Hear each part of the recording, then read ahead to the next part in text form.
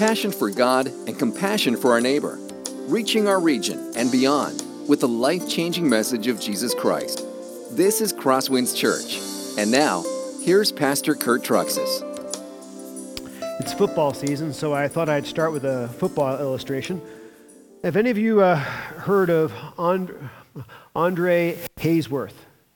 He's a little bit the older guy remembers it in the back there. Yeah, Andre Haysworth, 2002 NFL draft. He was considered one of the top players to be drafted in the NFL. 315 pounds, had never even worked out for the NFL, and he still had stats of a bench, a lift, a sprint that were off the charts. Every single team wanted to get him. He went in the first round of the draft, as I said. Went to the Tennessee Titans, and everything looked good for him. But a few years later, he was considered the all-time worst NFL free agent draft in history. What led to him from going to the top to the bottom? From being considered one of the best to being considered one of the absolute worst? See, there was something going on in his life that the coaches couldn't see, but it made all the difference. What this was actually came out publicly in a game. It was the Dallas Cowboys versus the Tennessee Titans. The Dallas Cowboys were winning. Andre Garrard, who was the Dallas Cowboys center, he had fallen to the ground, and Albert Haysworth came up to him, literally tore his helmet off, and then with his cleated foot, all 317 pounds of him, tried to stamp right on Andre's face. The first strike of his cleat missed, but the second strike of his cleat didn't. Narrowly missing Andre's eye, leaving massive cuts on Andre's face and 30 stitches. After the game, they asked Albert Haysworth, why did you do that? What possessed you? And his answer was, I'm proud. I don't like to lose. It was pride.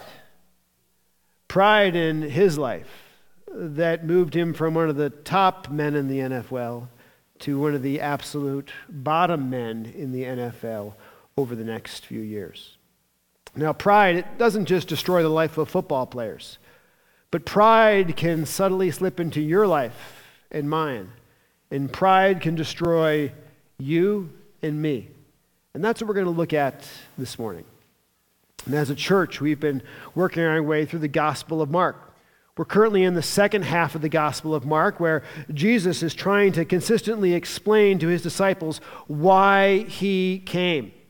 And we're in a section of the Gospel of Mark, Mark chapter 9 through Mark chapter 11, where Jesus is spending sort of extended time teaching his disciples. Because what's going on is Jesus at this point only has 6 months or less to live.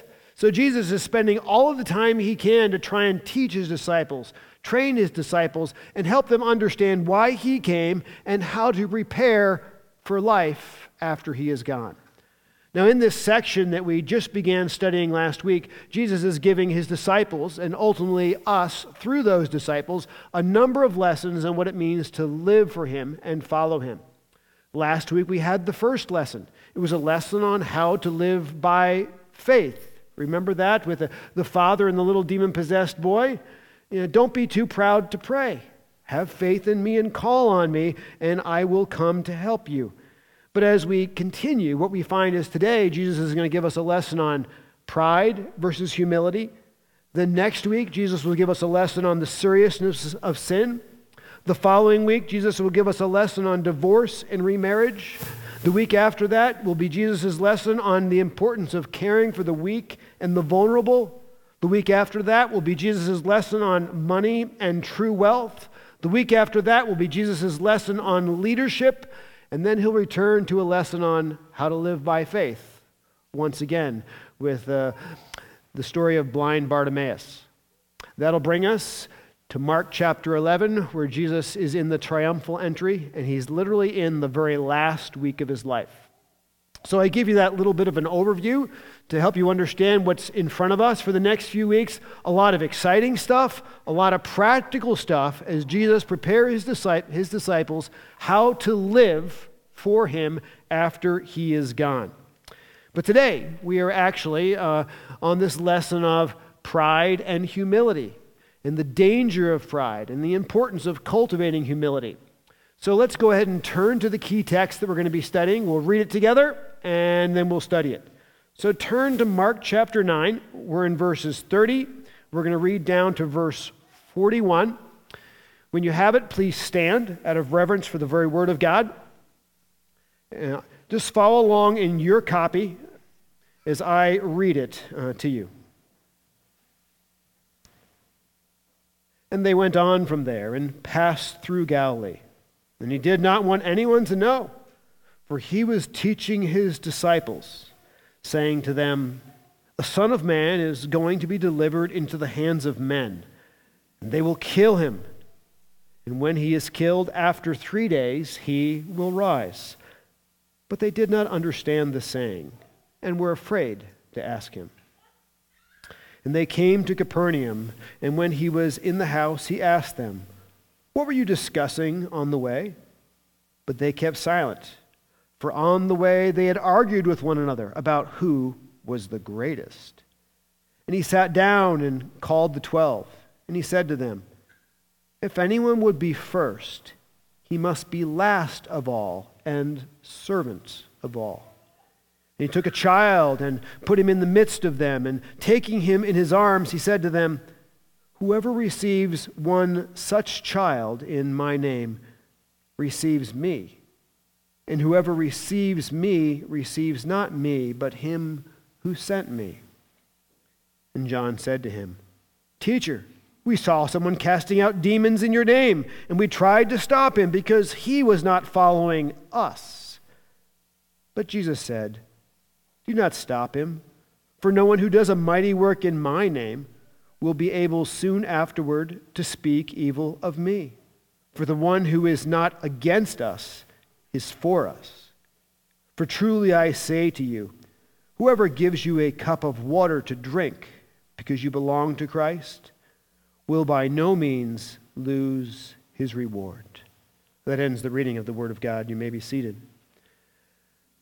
Now, it may not appear this way, but all of these verses deal with the topic of pride and humility. At the very beginning, Jesus gives us an example of what humility looks like in his own life.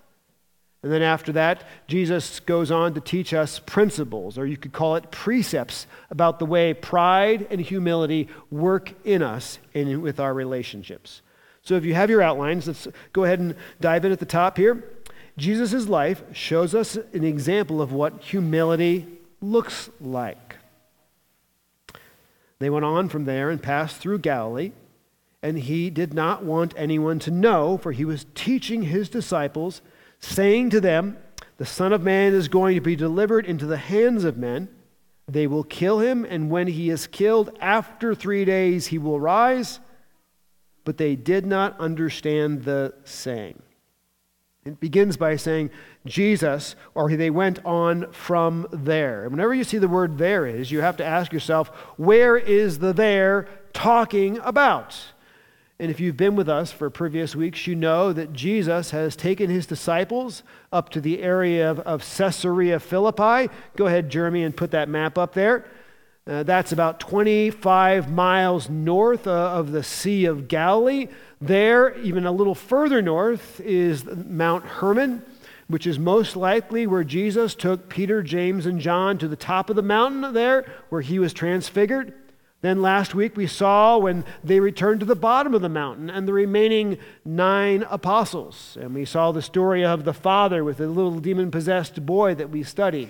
Now they have begun to return back to the area of Galilee, back to Capernaum. Now I put on the map a dotted line, which you can see is the normal travel route that was done in that day and is still done today when people travel between these locations. But to be honest, I'm not too sure if that is the route that Jesus took. Because what it says in the text is he did not go through the populated places. He didn't go where most normal people did. This could be an occasion of what we call off-road Jesus, where he took the back roads, because he's trying to train his disciples. And he doesn't want people to interrupt him from that, to distract him from that. It's a little bit like when you and I go to Walmart and our spouse has told us to go run in there, get some eggs, and get back home in a hurry. What do? Like hoodie on top of our head, keep looking at the floor, hope we don't see anybody we know. Not that we don't care about them, not that we don't like them, but we really just don't have time to talk to them. So this is a little bit like Jesus making a quick run to Walmart here. He has to focus on his disciples, and he can't be distracted by other people at this time. What was he teaching? Well, what we're seeing in this study, he's teaching them a variety of things, but the main thing he keeps teaching them again and again is that Jesus, he says, I am going to Jerusalem, where I'm going to suffer, where I'm going to be rejected by the chief priests, I'm going to be rejected by the scribes, I'm going to be rejected by the Sanhedrin, which is the Jewish leadership. There I will die and rise again in 3 days. We've already seen in Mark that Jesus has told this very clearly to his disciples once. This is the second time he tells this to his disciples. He'll tell this to his disciples again a third time very clearly in Mark chapter 10. And if Mark records Jesus saying this very clearly to his disciples 3 times, you can bet that since Mark only has a limited amount of what Jesus said, that Jesus actually told this to his disciples a lot more than 3 times. He kept trying to drive this into their head so they understand that he has come to suffer, die, and rise again. The problem is the disciples are dumber than a block of wood. No matter how many times he says this, it just does not penetrate their thick noggin. And you start to say, why? Why don't they understand? I think there's a couple reasons. One is I just think it's just hard to sort of intellectually understand. Like imagine that if I said to you, hey, I'm going to go to Mankato. There, some people are going to reject me, they're going to kill me, and I'm going to rise again in 3 days. You're going to look at me and go, yeah, right. Next question, move on. It's like the idea that somebody would die and predict it and then rise again, it's hard to intellectually understand. Secondly, it's hard for them to emotionally understand. You know how much they love Jesus? They've been with him for 2.5 years. They dearly love Jesus. He's provided for them. The idea of the one that who is the Christ, suffering and dying, emotionally, it's just too much for them to absorb. So when he says this, it's sort of like somebody you love telling you that they've came down with cancer. It just doesn't want to absorb inside you. It's too big and too of a loss. But there's a third reason I think it's pretty interesting to know. The Bible tells us that the Holy Spirit kept this fuzzy in their hearts. The Holy Spirit didn't actually allow them to fully comprehend what he said. You say, really? Let's look at the parallel account in the Gospel of Luke. And they did not understand this saying, for it was concealed from them so that they might not perceive it. And they were afraid to ask him about this saying. So even though Jesus is repeatedly telling this to them, and they're hearing the words, they're remembering the words, the Holy Spirit is not allowing them to fully comprehend the gravity of the words at this time. After Christ rises from the dead, all of a sudden everything goes crystal clear. All of a sudden it starts to make sense. But the Holy Spirit is holding them back from fully understanding the future, even though he has given them clear directives about how the future would unfold. You know why he's doing that? I think that's because the Holy Spirit's merciful. if they fully understood the gravity of what was about to happen, they would be completely heartbroken at this point. Some people say, well, I would love to know the future. It would remove all kinds of ambiguity in my life. If I just knew exactly what was supposed to take place, then I could completely plan for the future. I'd be able to prepare for the future. It would be all good. But here's what I want to tell you. God in His mercy has not revealed to us everything about the future. He's revealed some things prophetically, but there's a lot of things He's kept hidden, and that's because He's merciful and kind to you and me. Imagine if you knew that you were going to die at age 70 in a horrific house fire and be burned alive. But you knew that was going to happen when you were at age 20. What would the next 50 years be like? How well would you sleep for the next 50 years? That's right. I wouldn't sleep well either. So God in His mercy does not tell us all the details of the future. And that's what is going on here. And that's what's going on with these apostles at this point. They're hearing the words, very specific details about what will happen, but the Holy Spirit is not allowing them to fully comprehend the gravity of what is about to happen until after He rises from the dead. And all of a sudden, now I get it. But the main thing to understand here is what Jesus does at this point. Jesus is providing the most incredible example of what humility looks like. Remember who Jesus is? The book of Hebrews in chapter 1 says that He is the one who created the entire universe. Here He has humbled Himself to take on a human body. Here He is going to go into Jerusalem, and He is going to die in our place for our sins. He's not going to just die any death. He is going to die what at that time is considered the most horrific death ever created by mankind. And He doesn't just die that death, but He dies that death having absorbed all of our sin into Him to suffer that incredible amount of pain. But why is He doing it? Did He have to do it? Absolutely not. He did it out of the will of the Father, and He did it out of love for you and love for me. He humbled Himself, didn't insist on His rights as being the Son of God, but gave up His rights as the Son of God to be the sacrificial lamb to die for you and me. That is what humility looks like in action. That is the poster child of humility that we follow. Now, as Jesus continues, He moves from giving Himself as an example of humility to actually principles about humility and pride and how it works. Number 2, Jesus warned about the dangers of pride and the payoff of humility. And they came to Capernaum, and when He was in the house, He asked them, "What were you discussing on the way?" But they kept silent, for on the way they had argued with one another about who was the greatest. Remember what Capernaum is to them. It's home base. It's that northwestern corner of the Sea of Galilee. It's where Peter had his house. We learned earlier in the Gospel of Mark, it was a large house. It was the place that was Jesus' base of operation. It's where James and John and Peter's brother Andrew also served as fishermen on the Sea of Galilee. It was where Matthew had been the tax collector. So this is exciting for them. They're all back home, and they're all back in Peter's house. But then Jesus starts to pry a little bit. We had a long walk, guys, as a backwoods walk, 25 to 30 miles. But you guys were talking about something. What was it?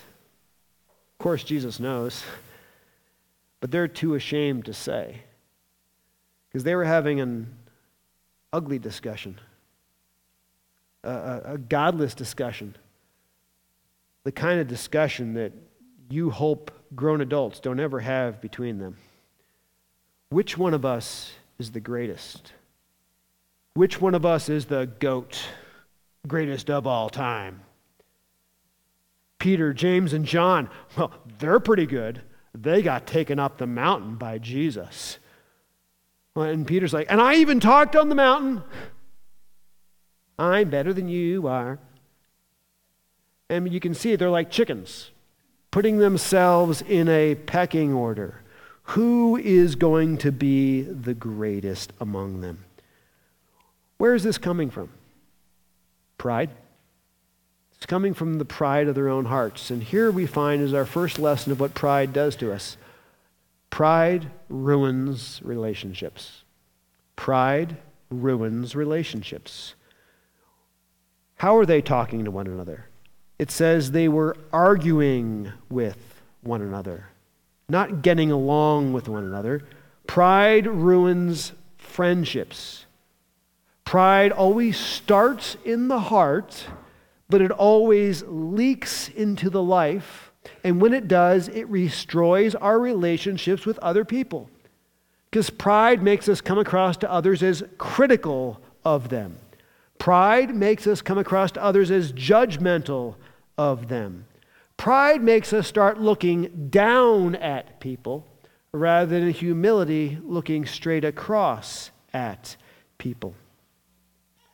Now this debate that they've begun about which one is the groat, which is the best of them, it doesn't end here. You'd think it would end there, but it continues for quite some time. In fact, when you get into the upper room, on the night that Jesus was betrayed, do you remember what the disciples were arguing about around the table? Who's the greatest? And what does Jesus do at that time? He gets up, takes off his clothes, puts a towel around him, and proceeds to wash their feet. He takes the job of being the absolute lowest servant in the room, and in humility takes and washes the dirt and gunk from the road that was all over their feet that had sunk in between the sandals. And then he says, and I'm giving you an example that you should follow. That's in Luke 22, verse 24, if you want to look that up sometime. But this idea about who is the greatest, it doesn't end. It just keeps going on. Now, pride doesn't just ruin friendships as we start to look down at others, but pride actually also ruins marriages. Many people get married, and the reason they get married is they think, well, this spouse will make me happy. This spouse is there to meet my needs. It's all about me and what I want out of this marriage. That's pride. That's pride showing up. Humility says when you get married, it's not about you and meeting your needs. Humility says, I'm marrying you to sacrifice of myself to meet the needs of you, not to meet the needs of me first and foremost. You put the other person humbly in front of yourself. Think about the vows of marriage. For better or for worse, for richer or for poorer, in sickness and in health, till death do us part. You know, you can see when pride shows up when you end up in marriage counseling, when the couple comes in and the one person says, you know, I don't deserve to be treated that way. I deserve something better than this. What is that? Pride. Wherein humility says, it's not what I deserve. It's I want to humbly lay my life down to serve you. Now, pride, it's the fastest thing that'll send you to a divorce court. Humility, it's the secret of what will make your marriage last the long haul. So pride ruins relationships. It ruins friendships. It ruins marriages. And honestly, pride ruins churches as well. See, some people say that to have a successful church, you need to have really good music. You really have to have really good children's programs. You have to have really good Bible study or Bible teaching. But there's something else that you really need to have a healthy church. It's called humble people. Prideful people will kill a church. Humble people will grow a church. Well, how does this come out in everyday life? Oftentimes it has to do with our schedules. Prideful people will say, you know, I can't flex my schedule. I'm too busy to allow other people into my life because my needs and my schedule comes first. But humble people will say, I can flex my schedule. I can move things around because you come first. Others come first in front of your own schedule and your own wants and your own needs. When a church is filled with humble people who are willing to make time for others, to serve others and love others, the church grows. When a church is filled with prideful people who hold their schedules over other people's needs, the church will die. There's no way about it. I'll give you an example.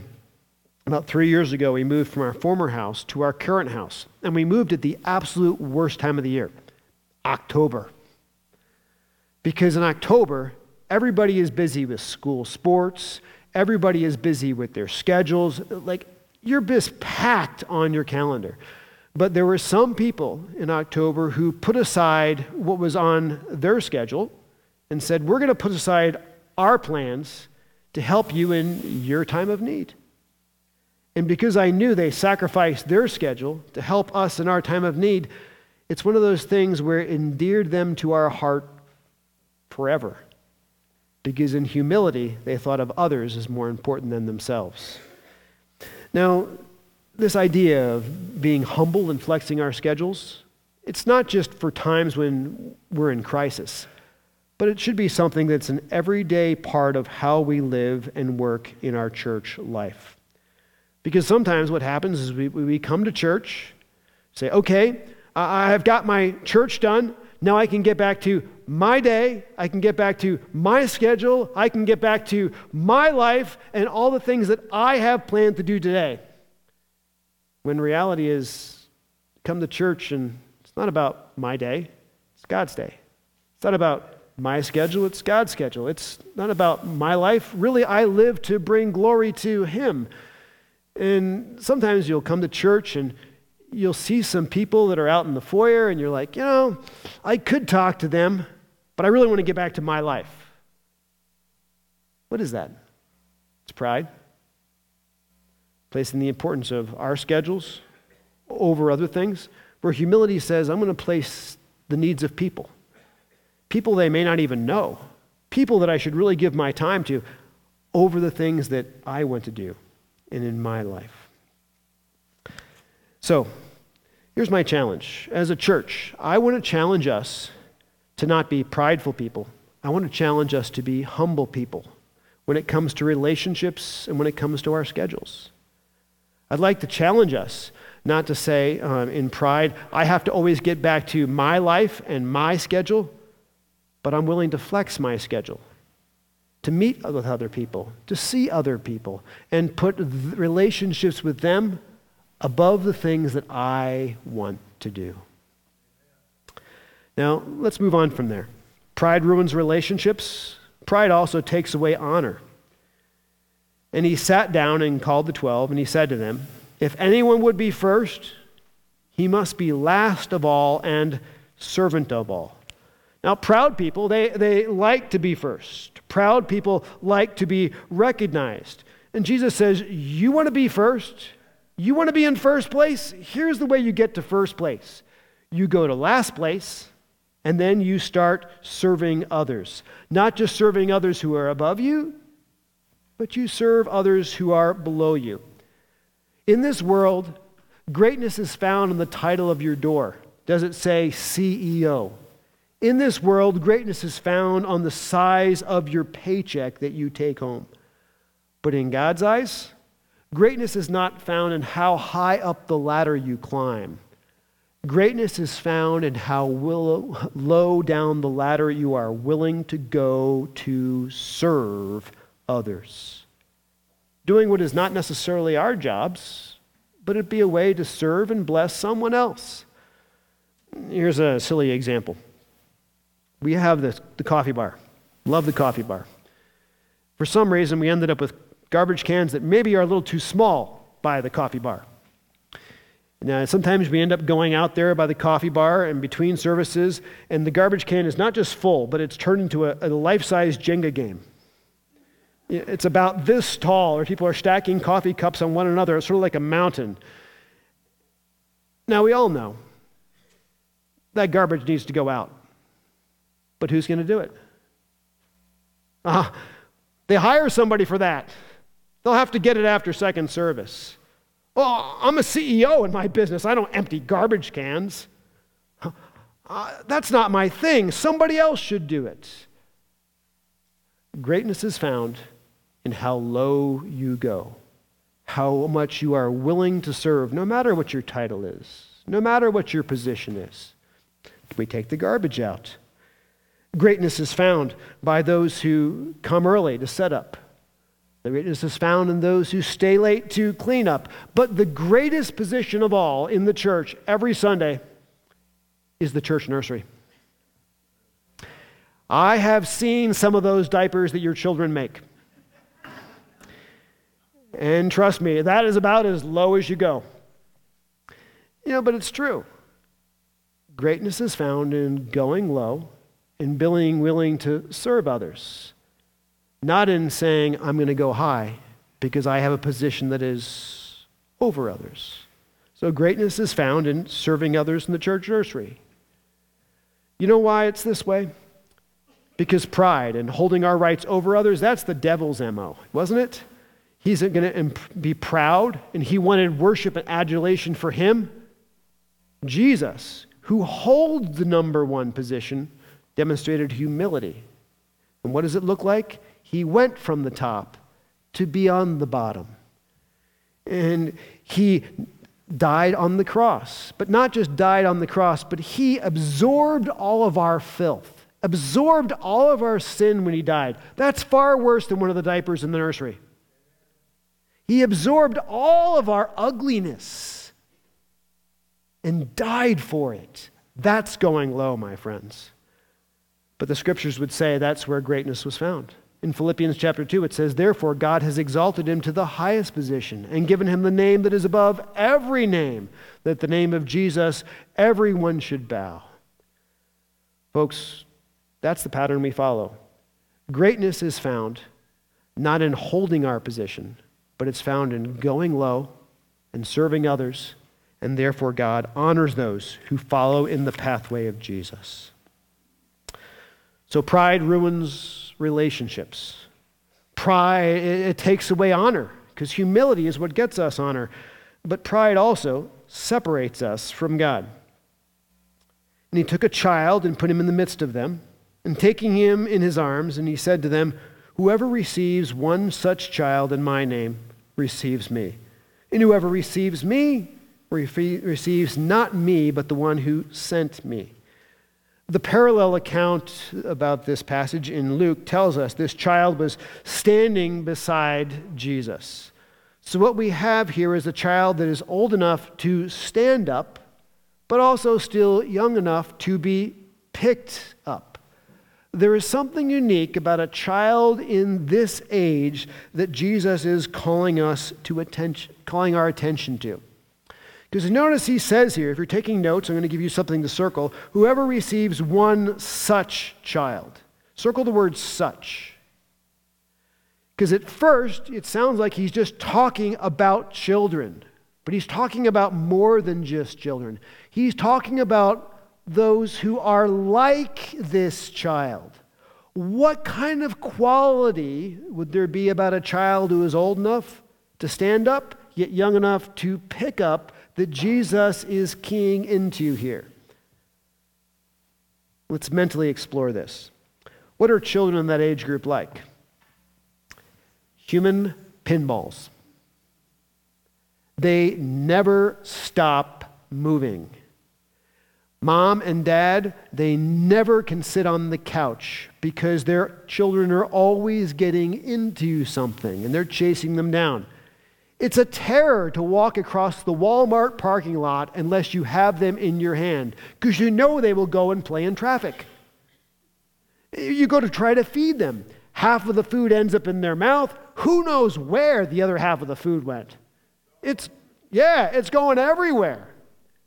You get up in the morning, you don't just have to make the bed, you have to check the bed, because they may have wet it during the night.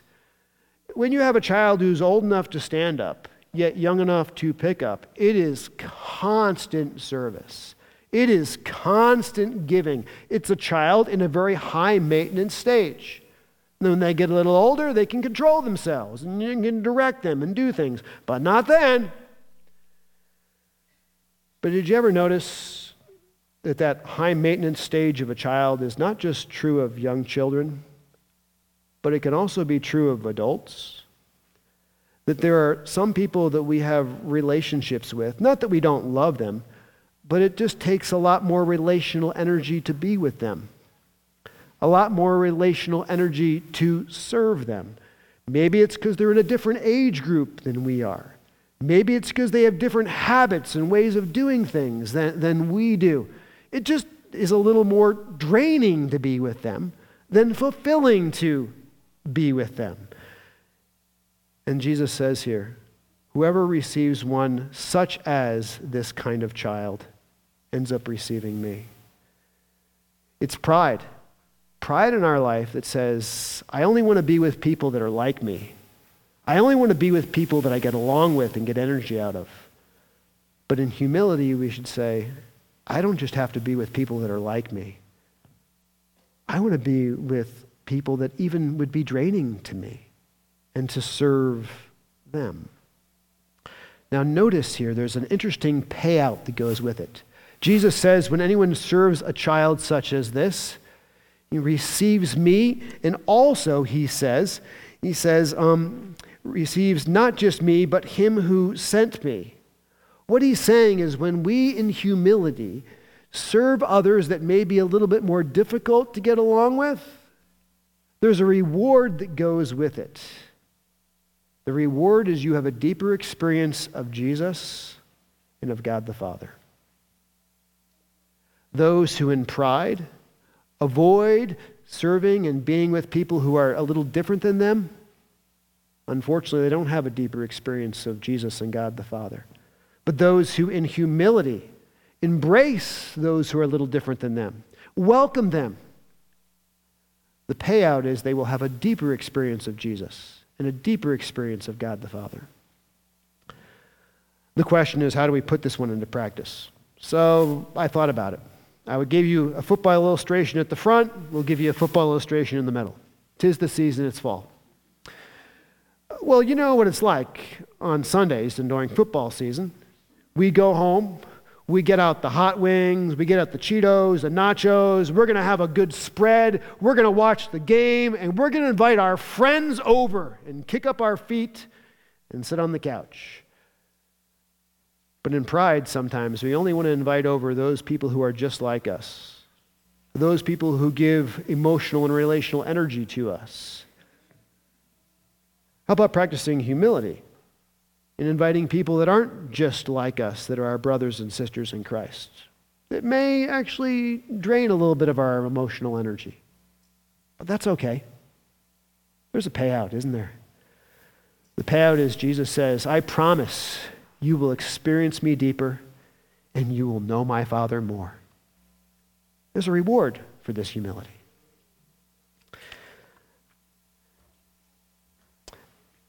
That brings us to the next point. Pride creates an attitude of exclusivity. John said to him, Teacher, we saw someone casting out demons in your name, and we tried to stop him because he was not following us. But Jesus said, Do not stop him, for no one who does a mighty work in my name will be able to soon afterwards speak evil of me. For the one who is not against us is for us. So the Apostle John has had sort of a flashback at this point. Oh, I remember a guy out there who was casting out demons in your name. Don't worry, Jesus. We put a stop to him. Which I think is sort of ironic, because what did they just fail to do last week? What couldn't they cast out last week? A demon. They couldn't cast out a demon last week, and here's a guy who is not even part of their group who successfully cast out a demon. I think they're jealous. But John says, we put a stop to him because he wasn't part of our little group.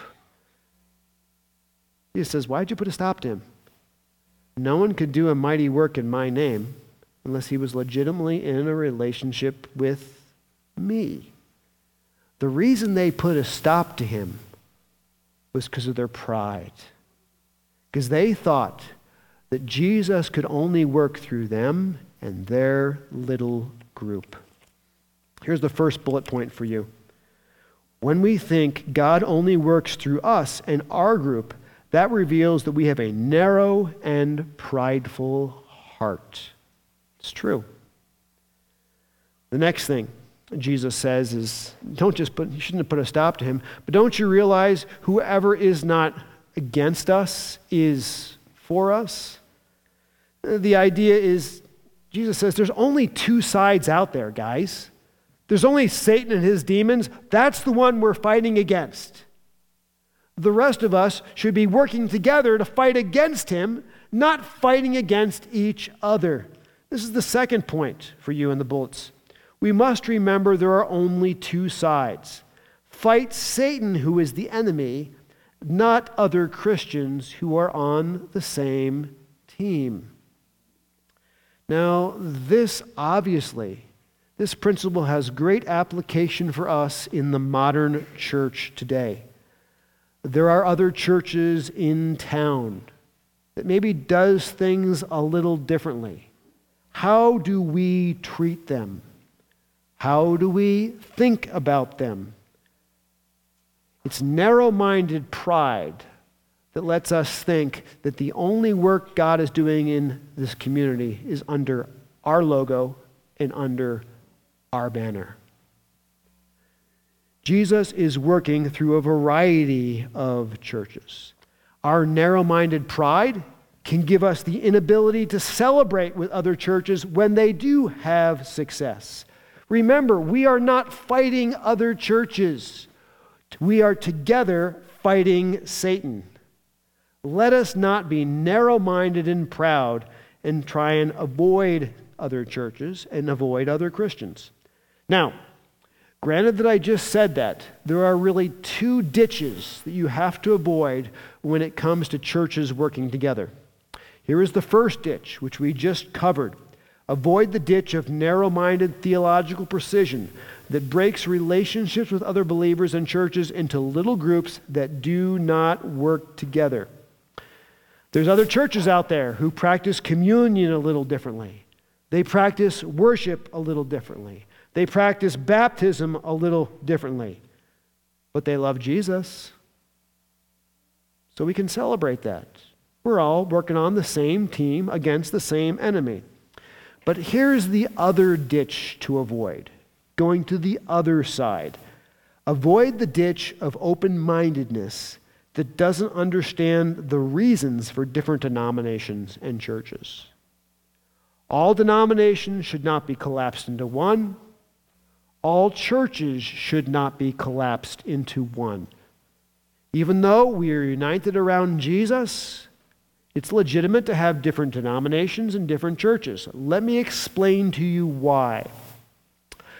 One of the people I ran across when I was studying for this message described it this way. What are the different tiers of Christian connection? Tier 1 is this. Is somebody a Christian or a non-Christian? Does the person or church possess the essentials of the faith? While they may be different than me, will they be in heaven with me? The essentials of the faith boil down to this. Sin is the problem. Jesus is the solution. Can we agree on that? If you can't agree on that, then you're not going to be in heaven. That's like the real basic. Most churches believe that. But there is a tier 2. This is where you have differences between different denominations. Does this person or church differ from me on the way I believe the Bible talks about church life and Christian life? If you're taking notes, circle church life, circle Christian life. While a church or individual will be in heaven, it is valid to see the practice of the Christian faith differently. Some churches believe you should take communion every week. Other churches believe you can take it once a month. Some churches believe communion has a spiritual blessing, which is just bread and the cup. Others believe that the bread and the cup literally becomes the body and blood of Jesus Christ. Some churches believe you can baptize infants. Other churches believe you should only baptize adult believers and you can dedicate infants. Some churches are pacifists. They refuse to get involved in the army and the war. Other churches are thankful to be involved in the army and being part of God's light and presence in that area.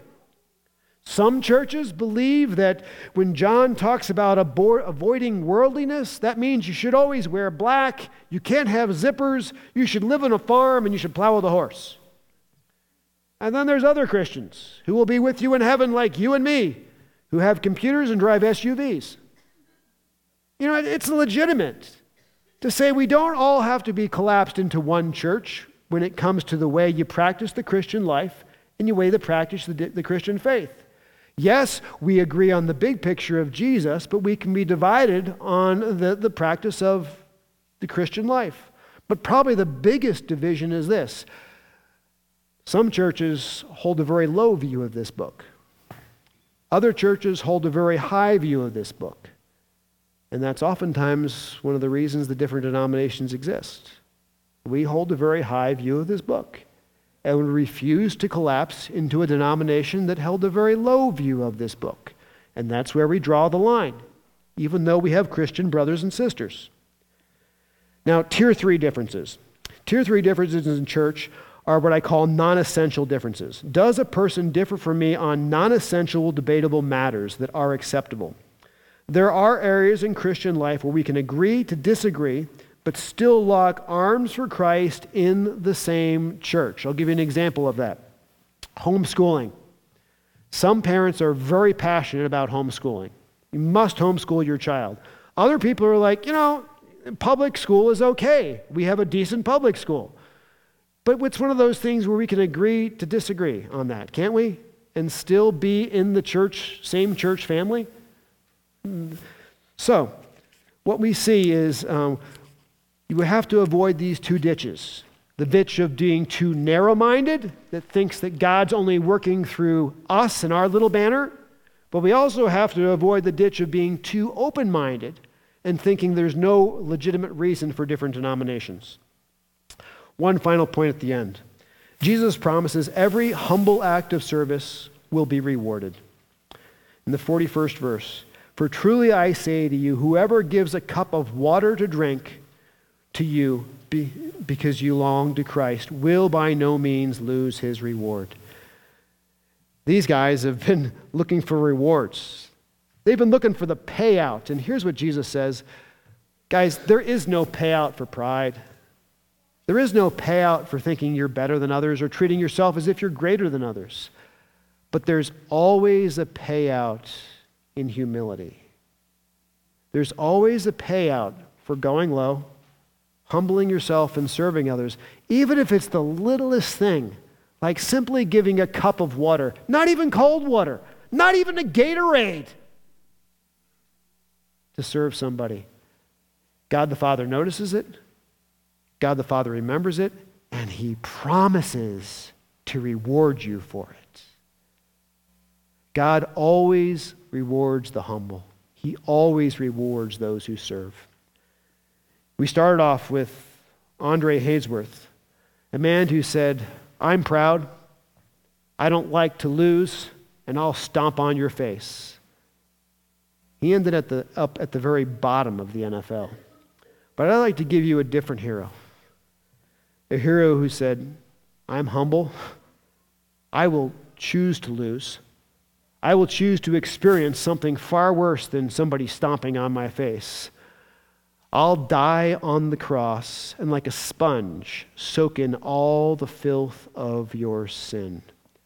And as a result, he didn't end up in the bottom. He was given the place of highest honor by God the Father at the top.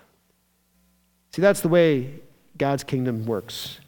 The way up for each of us is the way down. The way up is not pride. It's in humility to serve one another. Let's pray.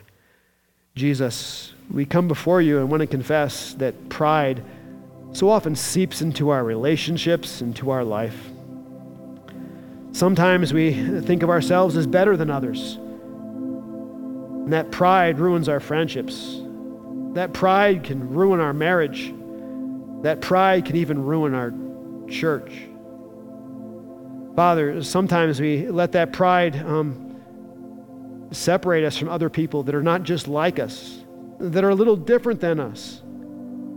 And when we just want to hang around with people that we get along with really easily, we realize that we lose the payoff of knowing you deeply and knowing you richly.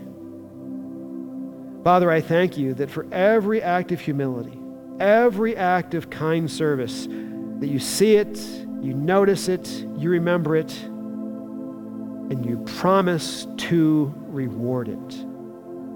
Now I ask that you'd help us to have Jesus as our hero, the one who went low, in humility thought of us as better than himself, and as a result was given the position of highest in the universe, because the way up in your kingdom is always the way down.